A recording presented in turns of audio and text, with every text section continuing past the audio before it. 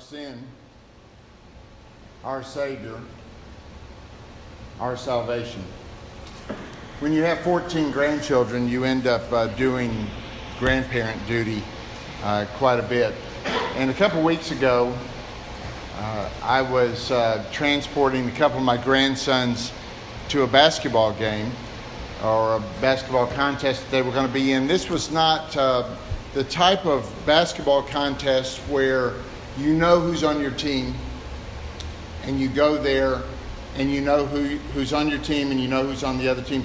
This is kind of a fruit basket turnover type situation where all the kids get there and then they use some arbitrary method and they end up putting some kids on one team and other kids on another team. And you never really know who you're going to be playing against. And I was listening to my 6-year-old grandson. He said, "Oh, I hope Jimmy is on my team. I don't want to verse Jimmy." Now, as a former English teacher, always vigilant, always on the outlook of nouns that turn into verbs and other disasters and misuses of the English language, I said, whoa. What do you mean you don't want to verse Jimmy? And my grandson, totally missing my point, said, I don't want to verse Jimmy because he's just too good. And I had 2 other grandsons in the car, and they helped me learn that this use of the word verse now is a shortened version of the word versus. I did not know this. And suddenly my understanding of my grandson's comment came into focus. It made sense. He didn't want to verse Jimmy because Jimmy was just too good. Evidently, Jimmy's a worthy opponent, and we want him on our side. Now, today's message is entitled Our Sin versus the Savior, but it very well could be our sin versus the Savior, because he's just too good and we want to be on his side. Let's pray. Father, we thank you for this passage that we're going to look at. Lord, please forgive me for not doing this passage of Scripture the justice that it deserves. And yet, Lord, I humbly ask that you would use my efforts to be your spokesman, and that you would use my words on your behalf to help us understand the true magnificence of our Savior versus the true horribleness of our sin. We pray these things in your name, Jesus. Amen. Isaiah chapter 59. If you will turn in your Bibles to Isaiah 59, when Ken Kangas and I were working diligently to put this sermon series together many months ago now, one of the most intimidating things when you come to a book like Isaiah is what do you group together? What do you emphasize? What do you kind of sort of move past? And we put Isaiah 59, Isaiah 60, and 61 in one sermon. And I'm just going to tell you, Ken, right now, we might have blown it because there is so much here. And so we're going to take a whirlwind tour. Please forgive me. We're going to move quickly through Isaiah 59, briefly mention Isaiah 60, and then concentrate a little bit on 61. There's a beautiful passage that I want you to see there. Isaiah chapter 59, verses 1 through 2 now. Hear the word of the Lord. Indeed, the Lord's arm is not too weak to save, and his ear is not too deaf to hear. But your iniquities are separating you from your God, and your sins have hidden his face from you so that he does not listen. This is the word of the Lord.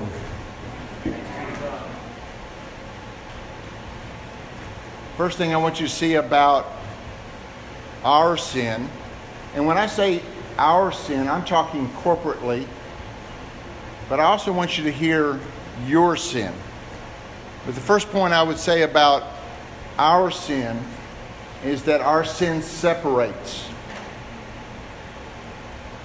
If you're a Christian and you don't have your prayers answered, it could be because your iniquities have separated you from your God. It could be that your sins have hidden His face from you. It could be that your sins have caused Him to not listen to you. The problem of unanswered prayer has nothing to do with God, His power, His strength, His love for you, nothing. The problem of unanswered prayer is on us, our sins. The Lord is not weak. The Lord's arm is mighty to save. That's a rhetorical question. Is the Lord's arm too weak to save? No, it's not. And the Lord, is He hard of hearing? No, that's a rhetorical question. He can hear you. As I advance in age and as I continue to listen to my music too loud, as Rhonda tells me on a regular basis, as she reminds me, and she's reminding me because so often now she'll say something and I'll say, I didn't quite catch that. Would you repeat that? And you know, the Lord doesn't have that problem. The Lord can hear you. The problem of unanswered prayer is because of us and our sin.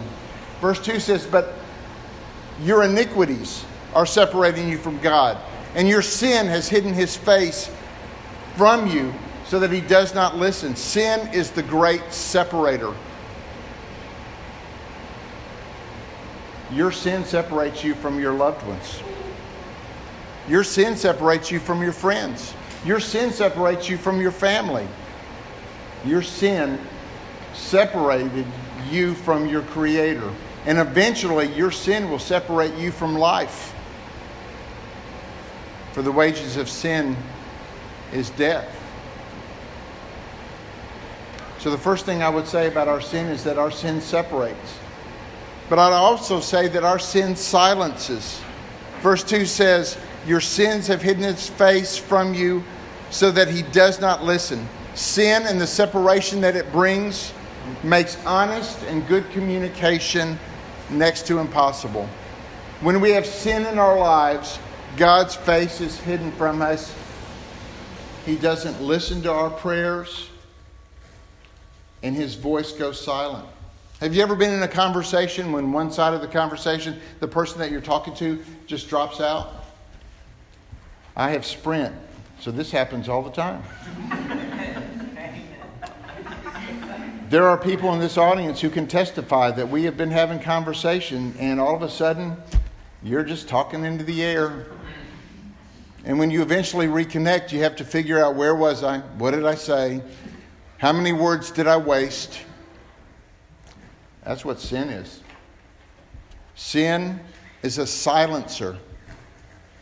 When there's sin in your life and you're talking to God, you might as well be on your cell phone going through one of those dead patches.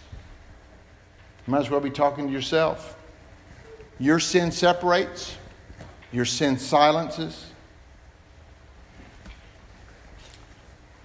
One of our relatives, at some point in the distant past, one of our relatives just walked out of our lives.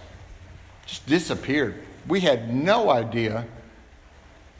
It's probably my fault. I think I'm stepping on the cord or something. I'm sorry about the problem there. I'll try to be still. Good luck with that. I was saying that one of our relatives he just disappeared. It was so strange. We didn't know if he was dead. We didn't know if he was alive. He was gone. I think he was gone for over 10 years. We did not hear a single word from him during this time period. During this time of separation, all communication with him was broken off. There was no communication. There was no dialogue. And then one day he came back. And after he came back, during family reunions, if this family member was in the room and he left the room for any reason at all, those of us who had lived through that time of separation and suffered through that 10 years of silence would exchange glances with each other. And you got to know my family. Someone would say, well, I wonder how long he'll be gone this time.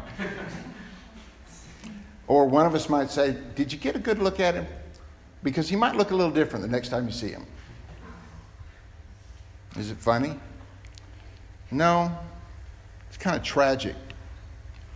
But that's exactly what our sin does to us. It separates us from the people that love us. It separates us from a God who loves us. And this is what your sin does. And if you're sitting there and you're thinking, hey, I got it. I'm good. Sin's not a problem in my life. I hope you're not saying that. I hope you're not thinking that. Because that sin is ever with us. It cuts us off from the ones we love and the one who loves us the most. Our sin separates, our sin silences. And I want you to know too that if you're sitting there and you're thinking, I got this. Hey, we just had that time of confession. I'm good. I also want you to know that our sin is subtle. Verse 4 of Isaiah 59 says, no one makes claims justly. No one pleads honestly. Listen to this. They trust in empty and worthless words. They conceive trouble and give birth to iniquity. Sin is so subtle. It will fool you. The problem with being deceived is that you don't know you're being deceived. Just ask Eve in the Garden of Eden. Paul very clearly says that Eve was deceived.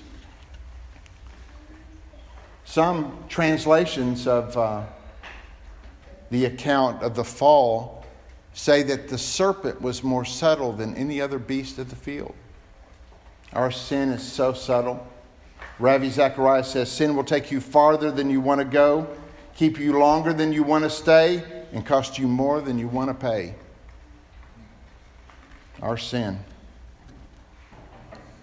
Our sin separates, our sin silences, our sin is subtle, and our sin makes us stumble. Verses 9 and 10. Therefore, justice, here's the conclusion. Therefore, because of our sin, therefore, justice is far from us. Righteousness does not reach us. We hope for light, but there is darkness. For brightness, we live in the night. We grope along the wall like the blind. We grope like those without eyes. We stumble at noon as though it were twilight. We are like the dead among those who are healthy. Our sin. We don't have straight paths in our life. We have paths that we stumble on because of our sin. Our sin separates, it silences, it settles, and it trips us up. It causes us to stumble. My first missionary trip to Romania, it was a long trip to get there, and we were tired, but when we got there, Brother Ken Polk wanted us to go to Timișoara that night and visit Revolution Square, where the revolution in Romania actually broke out. And it was a good night to be out there. And as we were walking across that plaza where so much blood had been shed, it was, we would look up at one side and we would see the place where the dictator Ceausescu gave the speech that kind of triggered that part of the revolution. We look over at the other side and we see the church where the people ran to in the hopes that the soldiers would stop shooting. And many of them died on the steps of that church. And so we're looking around. We're walking through Revolution Square. We're looking at everything. It's dark. It's not well lit. And Brother Ken stepped into a place that was under repair, and he stumbled and he rolled. And Brother Ken's a big guy. And so we're all just trying to get out of the way. Because when a big man stumbles, there can be a lot of collateral damage.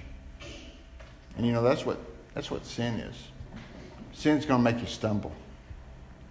I'll never forget, on the day before Tiffany's wedding, I was at the church hanging decorations. Not a good thing. You should know right now that this story might not end well. But I was on a ladder. And so now the story gets even more interesting for those of you who have seen me on a ladder. And by the way, Rhonda has banned me from ladders for life. She's a smart woman. And Weston's back there. Weston can testify. Weston never wants to see me on a ladder again. But on that particular day, I was adjusting the wreath on top of the Christmas tree because Tiffany got married near Christmas and got it the way I thought it was supposed to be. And I was coming down the ladder and I thought I was on the last step, but I wasn't. There was one more step. And I went down hard. That's sin right there. That's what sin will do to you. You think you're sure-footed. You think you know where you're going, but it's going to trip you up. Look back now at Isaiah 59, verses 14 through 21. And really, Isaiah 59, verses 2 through 14 is just a dreadful list of sins, our sins, sin's impact on ourselves personally, but also on our nature. And let's pick up now and see what the list of sins, how it concludes. Verse 14, justice has turned back. Righteousness stands far off, for truth has stumbled in the public square, and honesty cannot enter. Truth is missing, and whoever turns from evil is plundered.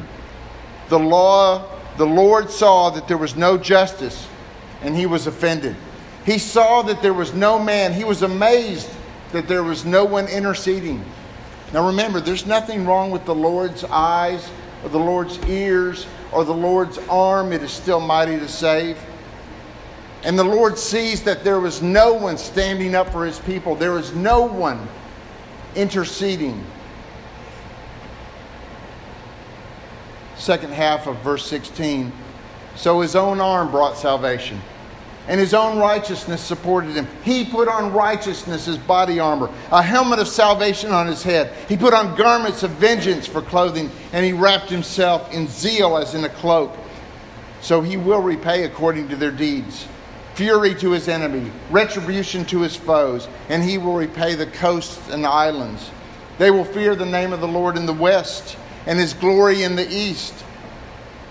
Or he will come like a rushing stream driven by the wind of the Lord. Well, this is a wonderful change of pace. We've been talking about our sin and our inability to save ourselves. We are like dead men walking amongst the healthy. We are like blind men groping along the wall. And there's some good news here. How will God change the story? How will he change the narrative? This is how he does it. He enters the story. He clothes himself in righteousness. He takes on the helmet of salvation. Verse 20, the Redeemer will come to Zion, and to those in Jacob who turn from transgression. This is the Lord's declaration. As for me, this is my covenant with them, says the Lord. My spirit who is on you and my words that I have put in your mouth will not depart from your mouth or from the mouths of your children or from the mouths of your children's children from now on and forever, says the Lord. My sin, oh, the bliss of this glorious thought. My sin, not in part, but the whole, is nailed to the cross, and I bear it no more. Praise the Lord. Praise the Lord. You know, we were talking about our sin, but now this passage has shifted to a conversation about our Savior, because our Savior has entered the story. He's saving the story. Verse 20 says the Savior will come to Zion, Jerusalem. And he did. The second half of verse 20 says the Savior will come to those in Jacob who repent of their sins. And he did that. I will remind you that Jesus came. He spent a lot of time in Jerusalem. And he came to those who repented of their sins. That would be his disciples. And then verse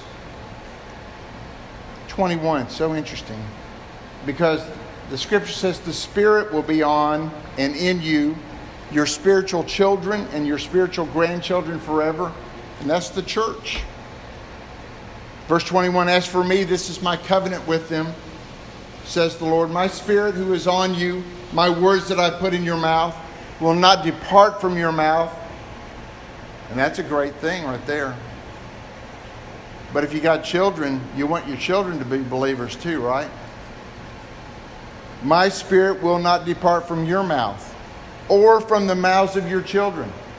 And if you got grandchildren, this is great too, or from the mouths of your children's children, says the Lord, from now on forever.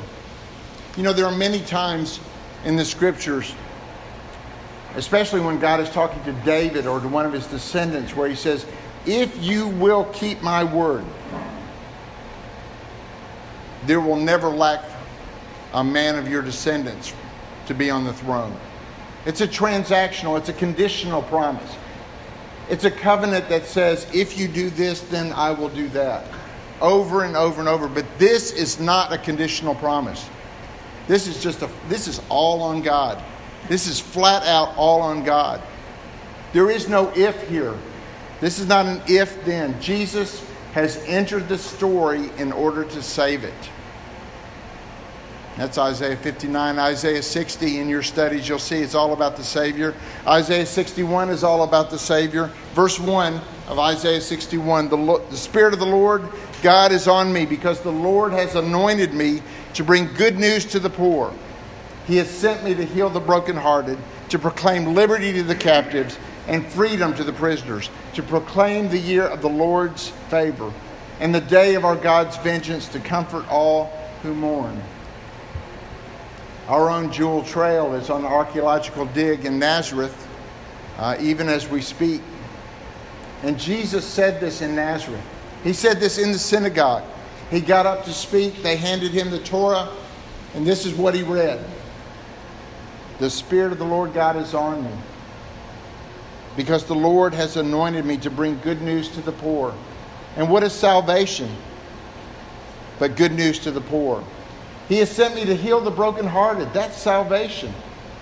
To proclaim liberty to the captives, those who have been captivated by their sin. This passage is fulfilled in our salvation. We've seen our sin. We've seen our Savior. We've seen our salvation. Many years ago, I served on the Murfreesboro City Council. And I served with really a great group of people that I came to respect. And one of those people was a fellow by the name of John Pittard. If you're over on the west side of town, you may see the John Pittard Elementary School, named after him. The Homer Pittard Campus School is named after his father. John was a good man to serve alongside. And he was very patient with me. I was just a young rookie and I didn't know what was going on. And we were considering building a city building. And I could look at the architectural plans and I could see, wow, this is going to be a beautiful building. And so the question is, where are we going to locate this in our beautiful city of Murfreesboro? And I'm thinking, well, you know, maybe we should be on the corner of this street and that street, because that area is really nice, kind of seems to fit. And he said, no, we don't want to do that. And I said, John, why wouldn't we put it there? It's already a beautiful location. And he said, that's it. It's a beautiful location. We don't want to tear up something that's already beautiful. We want to look for a place in town that's kind of ugly, kind of run down, need some help. I said, John, why would we do that? And he said, well, it's kind of like a twofer. You're removing a blight and you're replacing it with something beautiful. Okay. Well, I began to see that, and over the course of the years, I actually saw that happen several times in Murfreesboro. I saw a place that had suffered some urban blight, and it was replaced with a beautiful building, and I eventually came to see that that's a pretty good picture of salvation. We're pretty ugly. We're urban blight. Maybe we're rural blight. But we're pretty ugly. And God comes in and he puts a brand new building where an old ugly building used to be. It's kind of a twofer. And yesterday I was out in the yard and I had a lot of help, and I was trying to get ready for Justin and Bethany's party, and oh boy, did we have a wild week. The well went out. Couldn't water the yard. The ponds were dry. Couldn't put water in the ponds. And then we had a couple trees that had to come down because they were dead. So the tree guys came out and took down 2 trees that had kind of been the focal point of the backyard. They were, at one point in time, they were very pretty trees, but they were dead. They had to go. And so those trees were removed. And yesterday morning, about 9 o'clock, I'm looking at what used to be a fairly decent place in the yard, and now it's just ugly. There's 2 tree stumps. You got that picture up there, Wes? Thank you. And that's what that looked like at 9:30 yesterday morning. Well, with the help of some very good friends and Martin's Home Goods, this is what it looked like 3 hours later. You got it? And I'm thinking, that's a pretty good picture of the gospel. Something that's dead, rotten, ugly, not much to look at. And God comes in by His saving grace, turns it into something beautiful. That's what Jesus does. Jesus enters the story and takes that ugly scene and turns it into something of beauty. Our sin, completely whipped by our Savior, bringing us salvation, our salvation. And this is what happens when sin versus the Savior. The Savior wins. Let's pray.